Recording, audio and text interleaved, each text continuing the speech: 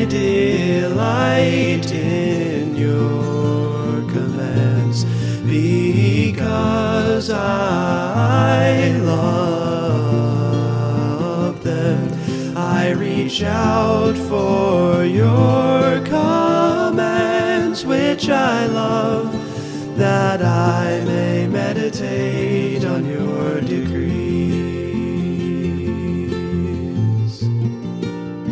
Welcome to the Stone Pillar Podcast, a conversation that revolves around the teaching ministry of South Paris Baptist Church. I am your host, Dane Sampson.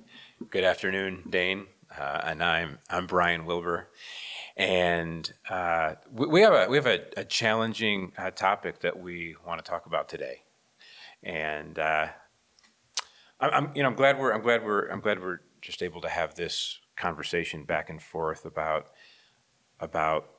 the challenges of life and processing the challenges of life in the light of God's Word. Today we want to address the topic of evil, and specifically moral evil. And by moral evil, I mean destructive acts of wickedness that are carried out by a personal moral agent, such as a human being.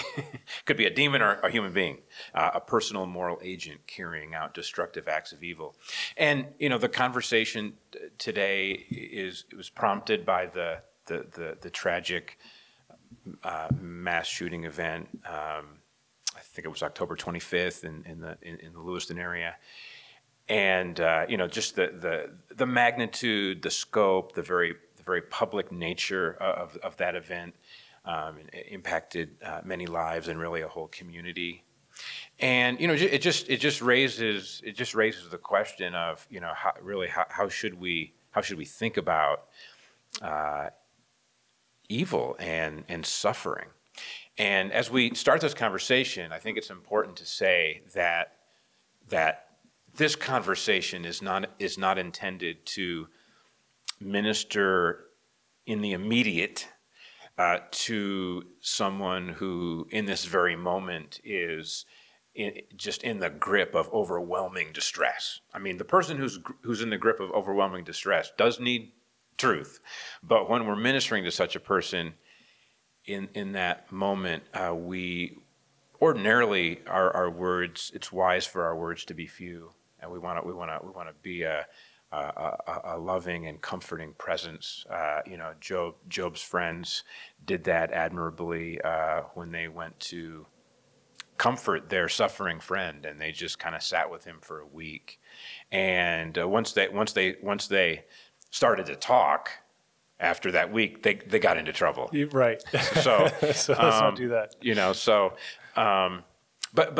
But the larger issue here is that if we're actually going to be spiritually healthy, if we're going to receive the spiritual healing that we need, if we're going to endure suffering, or if we're going to recover, after we've gone through a traumatic event, we're going to have to do it in dependence upon the Word of God. We're going to have to bring our hearts and our minds into submission to the Word of God, that the Lord, that His Spirit would heal us and renew us and strengthen us and give us hope, sustain us through His Word and through His promises. And so that's really what this is about. This is about equipping believers either before they face acute suffering, or to help believers process acute suffering that they've already faced.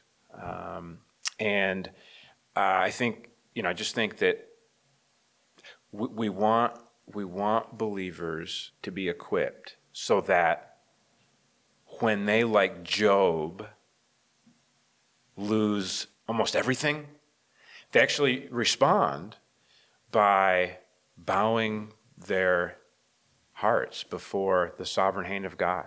The Lord gave, the Lord takes away.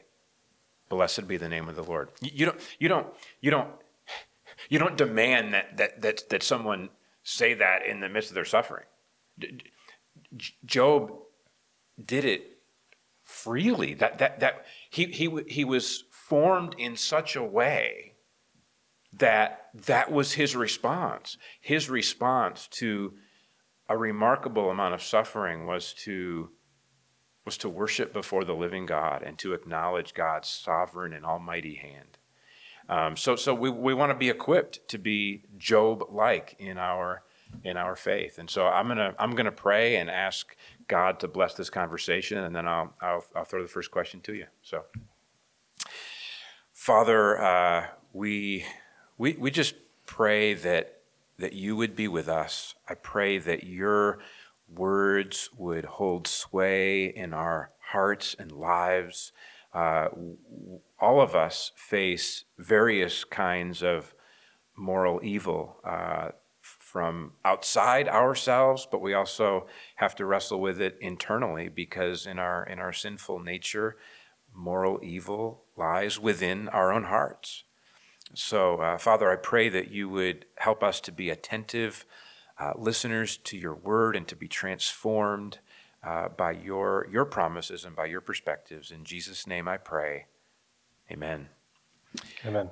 So, Dane, we got a few questions we want to talk through, and the first question is, how does God view the act of murder? Whether it's the murder of one, or whether it's a mass shooting event. What's God's perspective on murder? Well, it is a violation of one of his commandments. Thou shalt not murder. Murder is a image bearer of God not bearing his image, and then ending another life of another image bearer. So this is an absolute atrocity when someone who has been created with the purpose of representing God on earth chooses to use their life to go and take the life of another person whose purpose is to image God on this earth and in their life. There's also a kind of a usurping of responsibility, is that God is the one who holds our life in his hands. So it's ultimately God who should give and take life. We have no rights to take life except in very particular circumstances. Murder is nowhere near any of those circumstances. So there is a tremendous atrocity when an image bearer does not represent God in this world accordingly. That is a great evil, a great moral evil in its own right.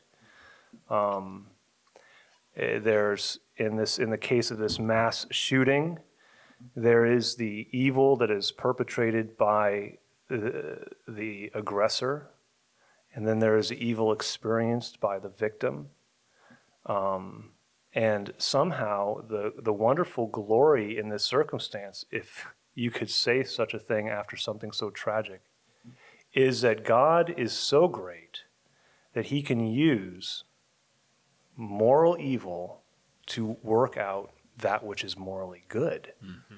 He can turn that around, like using a divine reverse Uno card. He can pull a flipperoo, and he can ultimately bring blessing into people's lives through great hardship and great sorrow and great moral evil, because he is the source of good and love and peace and hope. And you know, this moral evil happens when a person does not have access to peace, grace, love, and hope. When you're isolated from those things, the evil that is deep within the heart of man takes over, and horrible atrocities like this can happen. God says, or Paul writes in Romans chapter 5 and verse 3, we exult in pressures, knowing that pressure works out endurance. Hardship and suffering in our lives with God and Christ indwelling, those in Christ, when we experience suffering, it is not in a vacuum. It is not random. It is not meaningless. The suffering that we experience when we suffer, God can use that and use that for ultimately our good, so much good that we would look back and say, I will go through it again to learn that lesson over. I know this has been true in the suffering that I've experienced in my own life. The lessons that I've learned about God through suffering are the most valuable treasures in my life. So what say you? What do you think? Well, I think that it's very important what you said about the fact that human beings are image bearers of God. Because if you have a faulty worldview, for example, if you believe that we're really here by chance, that human beings somehow evolved out of matter. The primordial goo. Right. Or if you believe that that there's these multiple gods in the sky just kind of duking it out up there, and then what we do down here is just a reflection of that. I mean, those are faulty views of the world in terms of ultimate explanation for why we're here and who we are. But a personal God created us in his image, in his likeness, to represent him. And that is why murder is abominable. It's because it's an assault upon the image of God. It's an assault upon the image of God in man, which ultimately makes it an assault upon God. And you mentioned you kind of hinted at the fact that there are instances when God authorizes the taking of life, and one such instance is that in the Bible, murder is understood to be a capital offense. If you shed the blood of man, then you forfeit your life. You can see that in Genesis chapter 9. You can see that in Exodus chapter 20, 21. So I think that is just really important. And I also want to say one other thing generally related to this question, and that is that justice will be done. I think when we have a narrow view of the here and now, we understand that oftentimes justice is not successfully carried out in this present lifetime, in this present world. Mm-hmm. There's all kinds of injustices that are tolerated and sustained in this present world, but we have to have an eternal perspective. Everyone will be held accountable for his or her deeds. Everyone will be judged according to what he or she has done. And the Bible says that multiple times in multiple places. And at the end of the day, there's either one of two outcomes for every human being, because every human being is a sinner. Every human being stands condemned before a holy God. And if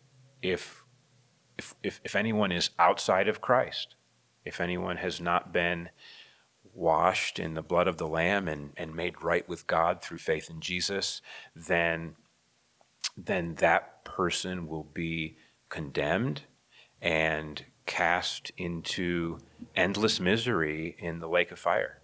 He or she will bear his guilt forever. And we all deserve that. But the sacrifice of Christ is so great and so valuable. The eternal Son of God became a man, to bear our sins in his body on the tree, his worth and his sacrifice is so great that that he was punished in our place, and through him we are forgiven and have peace with God and have the hope of eternal life. And no sinner should resent that another sinner has been forgiven, because that is how valuable the sacrifice of Christ is. Mm. Yeah, I think it's important in suffering, in a general sense, in a moral evil context. Christ experienced that to the utmost on the cross. But I was meditating upon this, and God has been suffering since the beginning. God created Adam and Eve, and he immediately was suffering because they disobeyed him. And he was the victim of that moral evil, that moral wrongdoing. He was the victim. He was the one who was wronged in that scenario. And then immediately his creation, Cain and Abel, his creation starts murdering his creation. His image bearer starts murdering his image bearer. And that must have caused him suffering. And then he reaches out, he starts to develop relationship with the nation of Israel. And the nation of Israel goes after other gods and causes him great suffering. And God has been suffering since the very beginning. And he suffered, and it ultimately culminated in his very acute suffering on the cross. So when we suffer, God is not unable to relate or unable to identify or unable to share in our sufferings. And it's like, if a person is starving, I can feed them. If a person is freezing, I can give them a wool blanket. If a person loses a loved one, there's nothing I can do. But there is someone who can do something. There is someone who can comfort you in that moment, who knows what that is like far better than I do and loves that person who is suffering far better than I ever could. And he knows suffering. He knows it intimately, and he shares in the suffering with us. He gets down in the dirt, and we're there with sackcloth and ashes, and we are there mourning justifiably some atrocity that has happened either in our own life or in the lives of those around us. And God understands, and God has got his finger on that pulse, and he is not distant from us in our suffering. And that, to me, in periods of my own life where I've experienced great hardship, that to me is just such a beacon of just immeasurable hope that I am not alone. You suffer, and maybe you suffer, and I don't know what it's like to be in that circumstance at the bowling alley or at the bar where this shooter had gone on his spree. I don't know what that's like. I haven't been in that precise situation. And it would be easy for a person who suffered in a particular way to be like, well, no one can relate to me. No one can understand what my suffering is like. It's so particularly unique, and it isolates me. Well, that is a path of self-destruction. And if we take our sufferings and our hardships and we lay them at the feet of the cross, we lay them at the feet of the King and his throne, and we submit that heartache, that justifiable pain and suffering to him, he can take that horrible situation and he will endure it with you, participate and share in the suffering with you, and he will turn it into a blessing for you. And that is something that is completely special and unique to our relationship with Christ. That there is massive hope in that, massive practical peace in how he does that. So my question, I guess, would be, building on that, why do human beings murder other human beings? I think it's an impossible question, but why? Why does this is what everyone who's suffering wants to know. Why? Well, if we're thinking in terms of the Ten Commandments, the answer is that because people have other gods other than the true God, and because people's hearts are covetous and unruly. I think I just think it's very important to be clear on the doctrine of sin. The Bible says that all have sinned, and the Bible paints a very unflattering picture of every human being in his or her sinfulness. And so we were created for fellowship with God, and we were created to rest in God.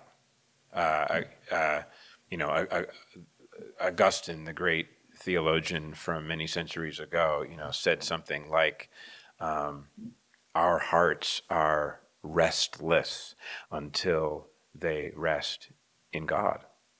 And the restless heart, the discontented heart, the covetous heart, the craving heart does terrible things. One passage that comes to mind is in the New Testament book of James, where James is really talking about unruly desires. He writes in James chapter 4, beginning in verse 1, "What causes quarrels and what causes fights among you? Is it not this, that your passions are at war within you? You desire and do not have, so you murder. You covet and cannot obtain, so you fight and quarrel. You do not have because you do not ask." And he goes on. But unruly passions, unruly desires. Life isn't working out. And I'm not trusting God. I'm not looking to Him and His resources. And I'm taking matters into my own hands to try to gain some sense of satisfaction in this very unsatisfying experience that I'm having. And we do stupid things. Other people are in our way, and we take them out. Or we lie, or we cheat, or we steal, or we defame. I mean, all of these things stem from the heart is not at rest in the Lord, and therefore my desires are out of control, and other people are in the way, and so I have to deal with them. One other thing I do want to say, it's kind of a flip side a little bit, but it is important to say, and this in no way excuses sin. I'm not excusing sin in any way, shape, or form. I'm simply acknowledging the fact that every sinner on the face of the earth has also been sinned against. Because the world is full of sinners. Mm-hmm. All have sinned. And that means that not only am I guilty of sinning against others, but others are guilty of sinning against me. And sometimes people who do really terrible things, and they'll be held accountable for them, but sometimes people who do really terrible things have themselves been sinned against in some pretty terrible ways. Maybe you've heard the expression, hurt people or hurting people, mm-hmm. hurt people. Mm-hmm. And that's exactly right. I'm already a sinner. I've already got a sinful nature. And then when that gets pushed and aggravated in various ways, invariably my response to being sinned against is to add more sin into the picture. Mm-hmm. And back and forth. Life is complicated. Things blow up, and stuff happens. But that's the bottom line. The heart is restless, not trusting in God, unruly desires, and it always bears bitter and bad fruit. Mm. Yeah, it's deceitful and desperately wicked, and who can know it? That's right. That's exactly right. And that's not like someone else's heart. That's my heart. That's right. That's right. That's all of us. We all can share in that. And we have this amazing physician that gives us a heart transplant.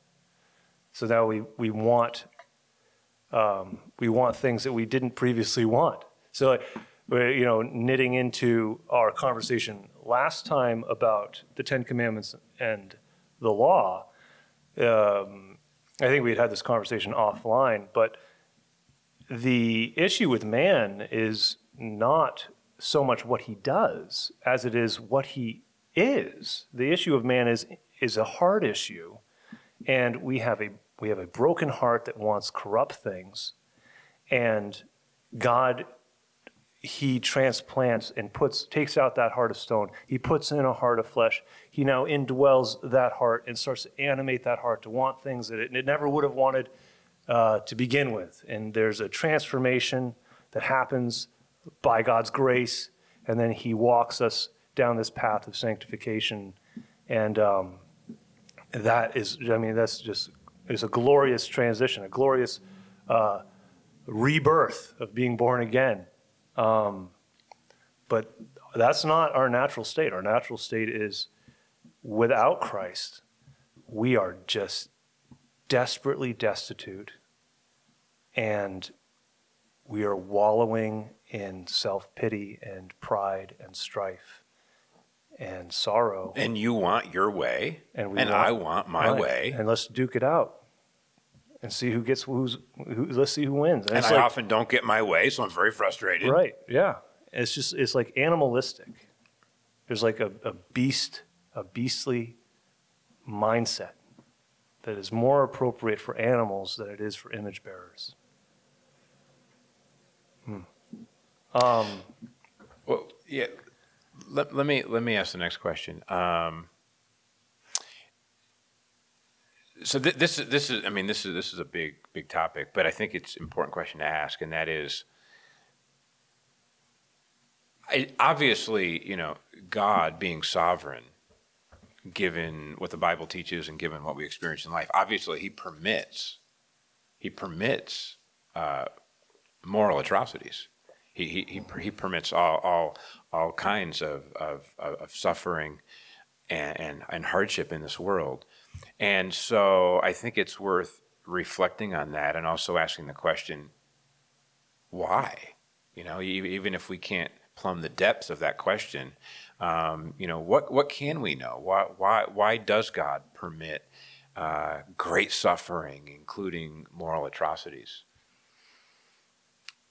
With Christ, and I wouldn't venture that this is a great probability outside of Christ. I think that really the key to this is Christ. With Christ, suffering has tremendous meaning and purpose. And it's not an accident.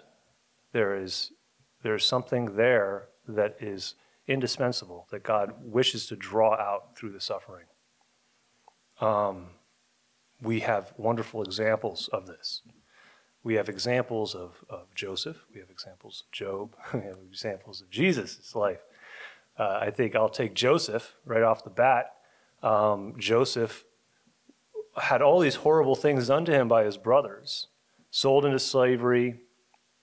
Horrible things happened to him when he was sold into slavery. He's a slave in Egypt. He's maligned and falsely accused and thrown into prison.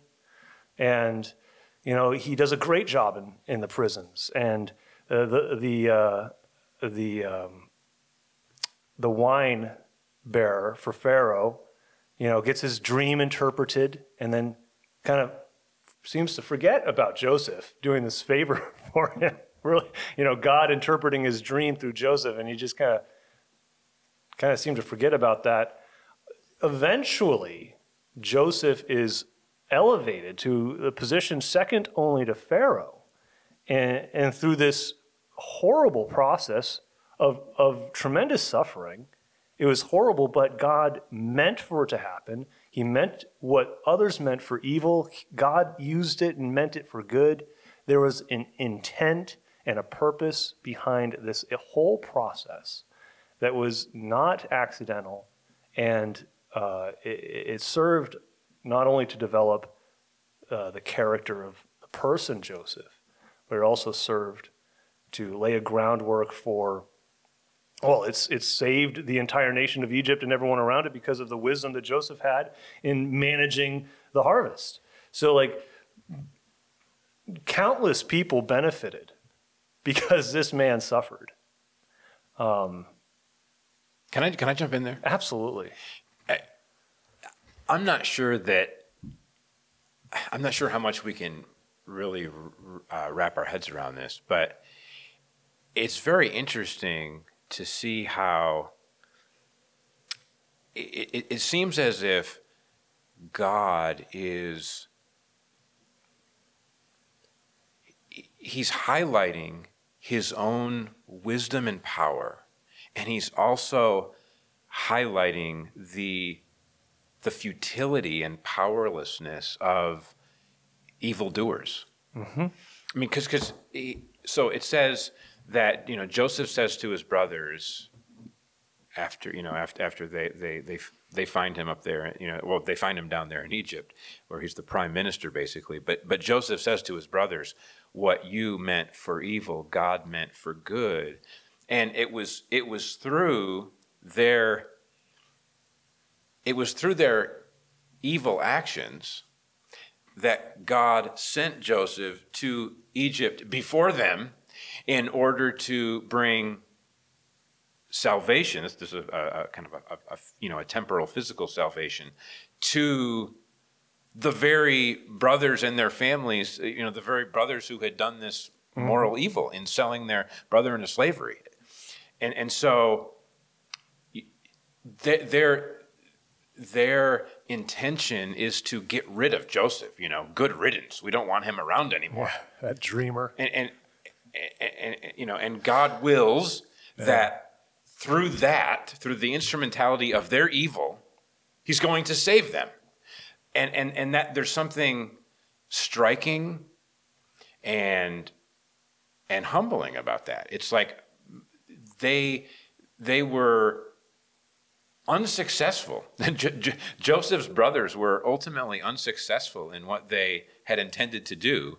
They were so unsuccessful that the very one that they had sent away became, in a very practical sense, became their savior and life giver under God's sovereign hand. And it just God turns evil on its head. God shows that, what? Yes, evil is evil, but evil will not carry the day. Evil will not hold sway. That's right. God's plan will hold sway, and God's plan is so great, and God's plan is so powerful that it incorporates the evil acts of men into it, and then works. God works out His own good purposes. Yeah. God is not frustrated. Right. Evil. Yeah, right. Evil is frustrated. Evil designs are frustrated. Evil doers are frustrated. The sovereign God is not frustrated. He works out His plan. His plans include working them out through evil. It's the wisdom of God. Yeah. No weapon formed against me shall prosper. Yeah. Yeah, that's really excellent. And Job is another extraordinary example where the accuser's accusation of Job was that he loved God for all the blessings that God had given him. So God gave the adversary the liberty to remove these blessings, and Job experienced unparalleled hardship and suffering and great loss. And, he really endured it very well. But the moral that I get from this story of Job is that we worship God independently of the blessings or the cursings, the hardships, the good times, the highs, the lows. He is still God above all of it. No pressure system changes our relationship with God, whether the pressure is on or the pressure is not on, whether the sun is shining or it is a rainy and gloomy day. God still deserves all of our praise and all of our glory and all of our adoration and love as being the source of all that is good in our lives and in life, period. And He gives and He takes away, but He is righteous and divine and worthy of worship independent of those circumstances. And he is still God. Even in the suffering, he's still God. He's constant. The suffering will change. Life changes. Things come and go. The tide comes in, the tide goes out. And he is still God, and he is still on the throne. So I find that Job is just another extraordinary example to look to when asking, why does God permit moral atrocities? God permits moral atrocities because he reveals who he is through moral atrocities in ways that we would never be able to appreciate otherwise. Wonderful and high virtues, such as compassion, cannot be expressed in a world that has no pain. Or generosity can't be expressed unless there's poverty. We can't express the noble virtue of selflessness if there isn't corruption in this world. So because there is these horrible moral evils like pain, poverty, and corruption, we get to see God display and we get to imitate compassion, generosity, and selflessness, and numerous other attributes of God that we would never be able to see or appreciate in a world that was completely devoid of any pain or moral evil. There's the well-known verse, Romans 8:28. We know that for those who love God, all things work together for good for those who are called according to his purpose. And, it's important to point out that in the context of Romans 8:28, you have the sufferings of this present time in verse 18. You have our weakness in verse 26. And if you go forward to verse 35, you have tribulation, distress, persecution, famine, nakedness, danger, sword. I mean, those are included in the all things that God causes to be worked together for good, for our good, for our sanctification, which is in view there. We know that in verse 29, for those whom he foreknew, he also predestined to be conformed to the image of his Son. And so it should be steadying to our soul to know that nothing is excluded from the all things that God has promised to work together for the good of his people, for the sanctification of those who trust and love him. And I think if we can carry that with us at all times, then that will help us to have a steadfast heart, to meet our trials with great hope. And that doesn't mean that it's fun or it's easy or anything like that. No, the trials are real. They may be very intense. Yeah. But we have something solid that we're holding onto, and I think that's really practical. I think it's an interesting account in 2 Samuel. I'm not gonna unpack this in great detail. I'd encourage y'all to check it out. 2 Samuel 16 verses 5 through 14. David is the king, okay? And in that passage, there is a man named Shimei who is cursing David, and David's men are like, one guy says to David, "Let me go over and take off his head." Take off the head of the guy who's cursing the king.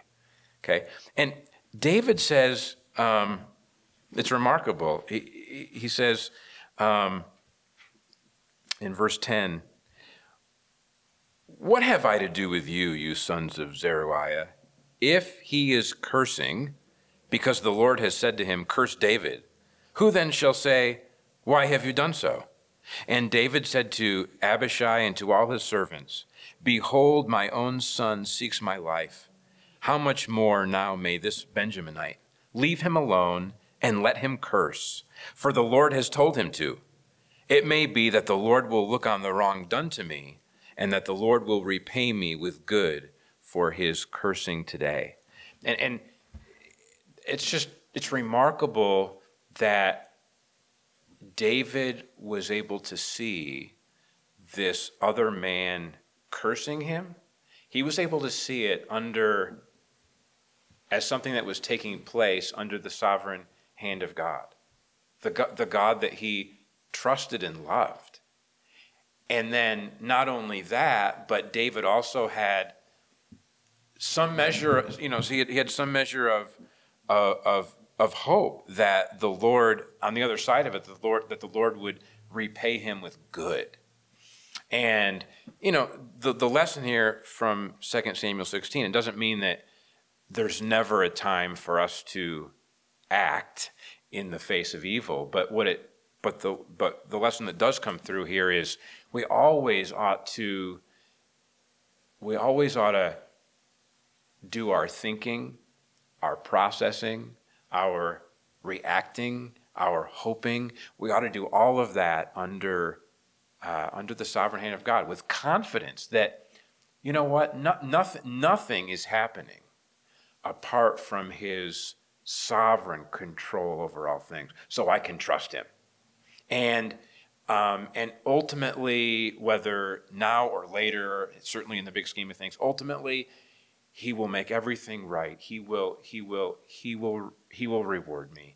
He will, like Paul said, he will bring me safely into his heavenly kingdom. And if we can remember those things, then our heart will be steadied in the face of great suffering. And frankly, I don't know about you, my heart needs to be steadied in the face of little sufferings. Certainly. I mean, in the face of little inconveniences, Yeah. in the face of little letdowns. I mean, True. I need to call to mind that the Lord is good and the Lord is at work in and around my life, even in the little disturbances that come my way. Yeah, amen. And even, I think, even taking from this passage, it's even bigger than us, because we're not living for ourselves. We're living like we are part of something bigger than us. This character who was throwing stones, it's been a while since I've looked this up, but from what I recall, this character throwing stones at David was an ancestor to the antagonist in the book of Esther. Esther, Mordecai. What was his name? Naaman? Was that the bad guy? Is it Naaman? Haman? Haman. Yeah. Haman is a descendant of this guy, if I'm not mistaken. I don't know. I don't know. I would have to look into that again. But I think there's a curious connection between this and the story of Esther, and ultimately that because it's like why did Master Frodo, here's my Lord of the Rings knowledge coming out, why did Master Frodo not kill Gollum? Because he needed Gollum to be the one to ultimately destroy the ring.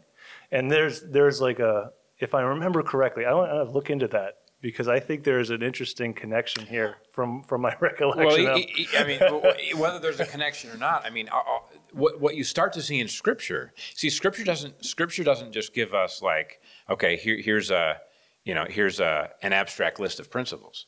Right. What it gives us is stories, true stories, that recount God's dealings with mankind, and these stories build patterns of thinking. So you just think, God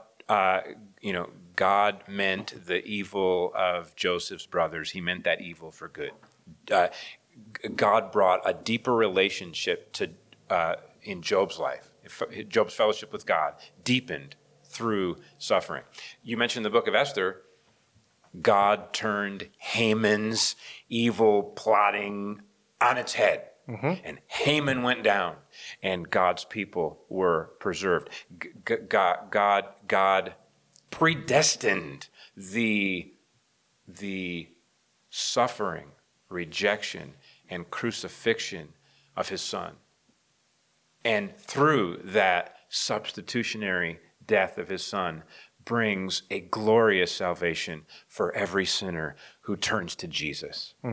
And so you just see this pattern over and over and over again. And the message that rings out to us is trust in the Lord and do not lean on your own understanding. Because in our own understanding, apart from Scripture, apart from God's sanctifying work in our hearts, we're trapped in the here and now and in ignorance and darkness and my own desires and it's not adding up. Yeah. But in the light of Scripture, in the light of God's Word, these various things that we're reflecting on, and David's example too in 2 Samuel 16, the lesson that comes through is trust in the Lord with all your heart and do not lean on your own understanding. And we don't say that we're not doing life in a laboratory. This is real life, real suffering, real pain, real conflict, real tragedy. And in that we can trust in the Lord. Amen. He is real. He offers real hope and real encouragement.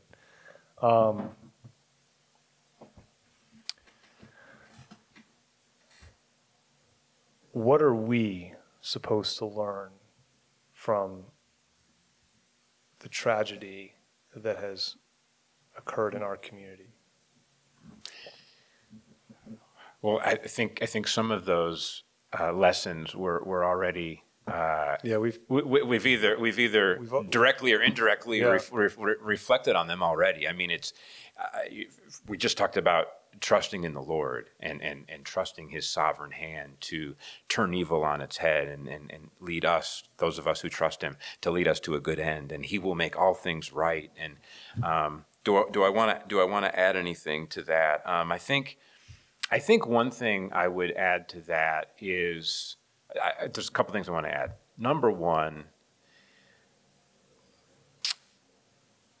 remember that every human being is very special and very valuable. Amen. We can be so lousy in the way that we treat people, and we're indifferent. We forget about people. We don't see people. We don't recognize people. We don't have a warm-hearted embrace of people. We don't make people feel loved and valued, and we take people for granted. I mean, I could just go on and on. But these it seems like small things, but greet one another with a holy kiss is God's instruction to believers in terms of their relationship to each other. But we're to have a loving and warm regard for one another. How sad is it that two image bearers of God will cross each other like they're walking, opposite ways on the sidewalk or opposite ways down the shopping mall or whatever. And one or both of them, they look away from each other. I mean, here is a fellow prince or a fellow princess in terms of the high calling of being a holy image bearer of God, and we turn away. Mm-hmm. There's no respect. There's no sense of appreciation. And I understand the corrupting influence of sin. Mm-hmm. But I just think, love one another. Yeah, love one another. Absolutely. Fulfill the greatest commandment. Love God and love each other. And the final thing I would say is just recognizing that we all need to take stock of our own heart and life before the Lord. Jesus was asked a really interesting question in Luke chapter 13. There was apparently a moral atrocity that he was asked about. And his answer is very interesting. It says in Luke 13, verse 1, there were some present at that very time who told him about the Galileans whose blood Pilate had mingled with their sacrifices. So this sounds like a moral atrocity. Blood was shed. And this was Jesus' answer. Do you think that these Galileans were worse sinners than all the other Galileans because they suffered in this way? No, I tell you, but unless you repent, you will all likewise perish. And so no sinner has the moral high ground on anyone else. Because tragedy befalls my neighbor is not owing to my moral superiority. Mm-hmm. God is sovereign to preserve life, to take life, and to each one of us, a day will come when he says, as I'm thinking of a parable that Jesus told in Luke chapter 12. He said, this is God speaking to the rich man in this parable. Fool, this night your soul is required of you. And that day is coming for each and every one of us. Yeah. The day is coming when your soul is required of you. Your appointed days on earth have come to an end. Now I am summoning you into to appear before me in judgment. And so I just think it's an encouragement, like, take stock of where you're at. Unless you repent, you will all likewise perish. If you've done that, continue on the path of repentance and trusting the Lord and loving other people and honoring his name, and hold this life with an open hand. It can be taken away at any moment, but let us be the kind of people who we're leaving a legacy of faith. We're leaving a legacy of hope. We're leaving a legacy of love to those who know us. Amen. Do you want to add anything? No, I think that's what I was going to add. Is we don't know when it's our time, and it could be our time at any time. It's God's. Jesus is holding the keys of life and death, and he knows, and that's in his hands. But it could happen any day. Any day could be our last day, and that should be, I think, I want that to be both sobering and quickening. There's a reverence for every day. Thank you, Father, for this day that you have given us. Give us our daily bread and forgive us our trespasses if we forgive those who trespass against us. And lead us not into evil, that we might overcome. So I think with that, we should probably conclude. Yeah, I think we can. Yeah. Thank you, the listener, for listening to this podcast. We really do hope that you are blessed and encouraged and strengthened through this particular form of teaching and meditation upon God's Word. We invite you to send in questions or other feedback. You can always email us personally if you happen to have our personal email address, but now you can email podcast@southparisbaptist.org, podcast, singular, podcast@southparisbaptist.org, and we invite you to do that. Again, a shout out to Aaron Darrell for the use of his music in the introduction, and also for the wonderful technical and engineering work that Caleb Lynch is doing to make this possible and to bring this to you. So a shout out to them. Amen. Thank you, Fathers, for this time. We just ask that you would bless us as we go in your grace and peace. Amen.